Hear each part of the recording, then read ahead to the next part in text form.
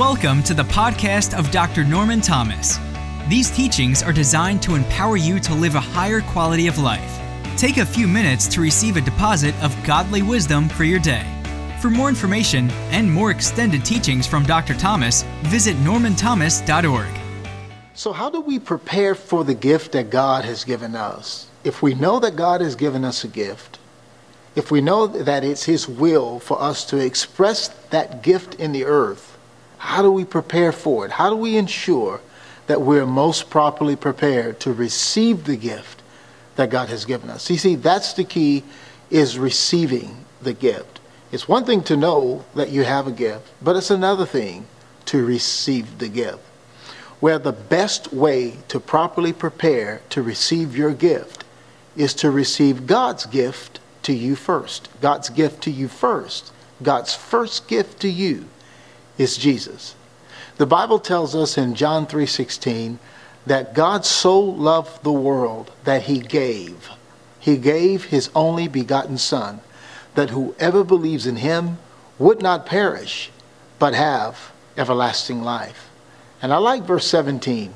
You know, most people know verse 16, but they don't know verse 17. Verse 17 says, "For God did not send His Son, His gift, into the world to condemn the world, but that the world through Him might be saved." Salvation is the greatest gift of all. And that gift came from God. And that gift was motivated by the love of God. Now you may say, well, Pastor Norman, I am already a Christian, and so I'm still trying to receive my gift. Well, I understand because this message is for people who are born again already, but it's also for those who are not born again already. You say, well, why is it that I need to receive Jesus if I'm already born again? Well, it may not be that you need to receive Christ, since you already have, but have you fully surrendered to Him? Receiving the gift of Jesus is not just praying a prayer one day and saying, okay, that's it. No, it's a lifestyle. It is a daily walk. It is a walk of daily surrender. We daily surrender to God. We daily surrender to this gift that God gave us through Jesus Christ. What are we surrendering to? We're surrendering to the lordship of Jesus Christ. When someone says, Jesus is my Lord, what are they really saying? Because the term Lord in the Bible means supreme being, supreme ruler of one's life. That means I'm submitted to God.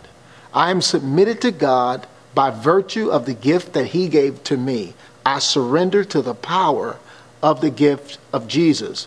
All of the benefits that come and all of the responsibilities that come as well.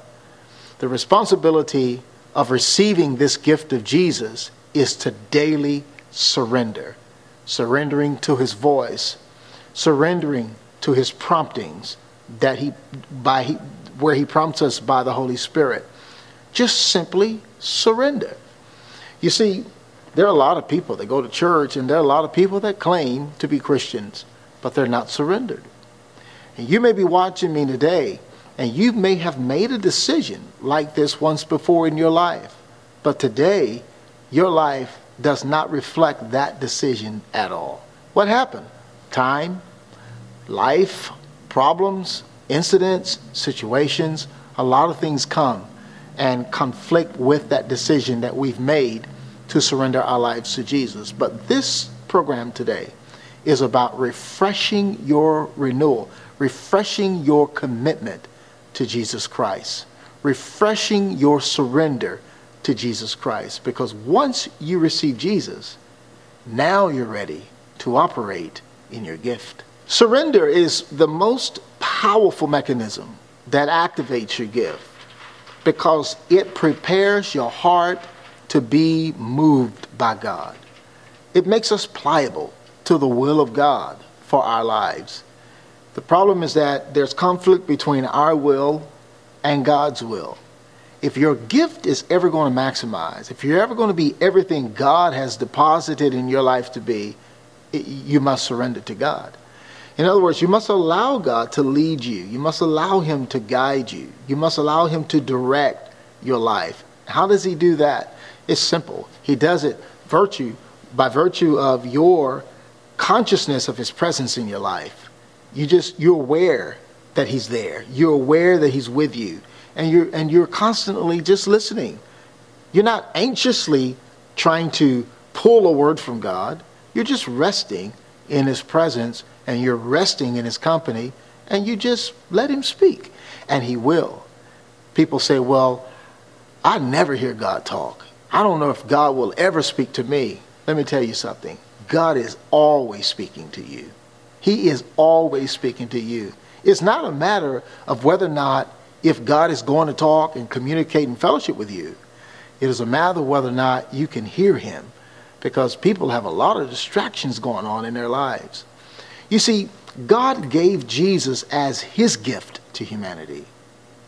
And he gave Jesus as his gift to humanity to empower the gift that he seated on the inside of you. And so I know that there are many things that we can do in our own selves. We can do some really powerful things.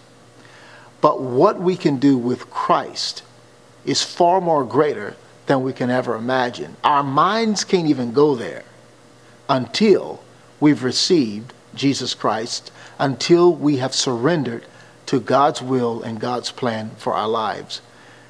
This happens because we receive God, we receive his gift, Jesus, we receive his word.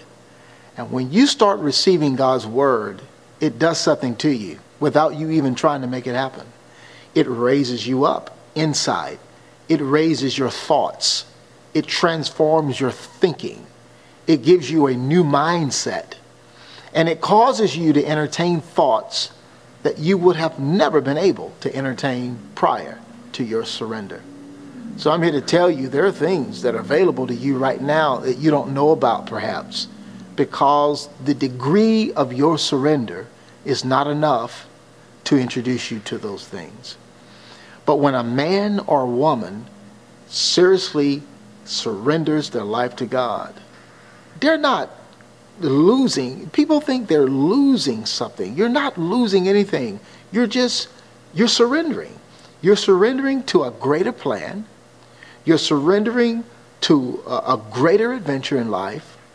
God has great, great things in store for you. And it's all bottled up in that gift that he's put on the inside of you that cannot really be fully activated until you surrender your life to Jesus. The Bible says in 2 Corinthians chapter 5 and verse 17, that if any man be in Christ, he is a new creature. It didn't say he feels like a new creature. It says he is a new creature. It didn't say he thinks he's a new creature. It says he is a new creature. We're going to talk about that, because I want you to know what happened to you and what happens to you when you surrender your life to Christ. I'm talking to you about God's gift to humanity, Jesus Christ, because it takes God's gift to humanity to activate the giftings on the inside of you. Now, I know there are many things you can do because you're intelligent, you're smart, you're just creative, and you have a lot of ideas and a lot of plans for your life. But I'm here to tell you, none of them can match the plans and the ideas that God has for you. They're way above your thinking until you come into Christ. There are some things that happen to you when you come into Christ. The Bible says that if any man be in Christ, he is a new creature. As in 2 Corinthians chapter 5 and verse 17. It goes on to say that old things are passed away and all things become new. Well, what does that mean? That means that my surrender to Jesus Christ does not have to be based on how I feel.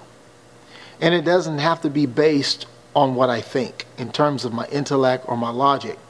You see, because the first thing we try to do in building a relationship with God, we're trying to feel it, or we're trying to rationalize it, because we're creatures of emotion, we're creatures of intellectual thought processes. And I'm telling you this, when it comes to God, your spirit man rises to the forefront.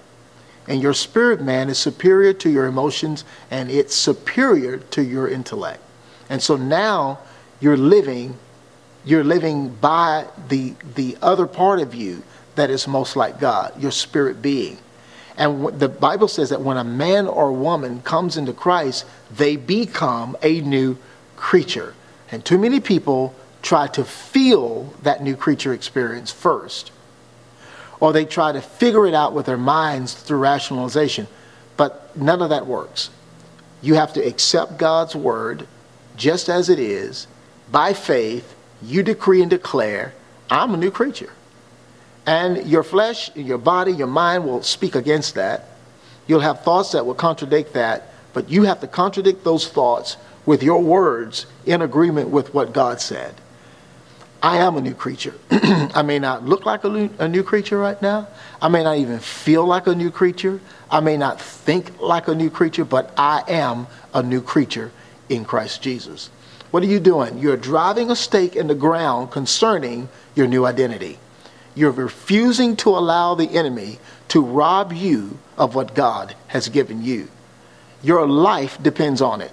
The gift inside of you depends on it. It depends on you having this identity cemented firmly in your spirit so that you know, those around you know, the enemy knows who you are. And when a man or woman knows who they are in Christ, the gift has to flourish. The gift has to come forward. There's nothing that will be able to stop the gift you carry once your identity in Christ is firm. The devil's job is to condemn. That's all he does, is condemn. To condemn means that I say to you that you're no longer fit to be used for your original purpose. But God did not come to condemn. The Bible says in John 3:16 that God did not send Jesus into this world so that you would be condemned, but that you would be saved.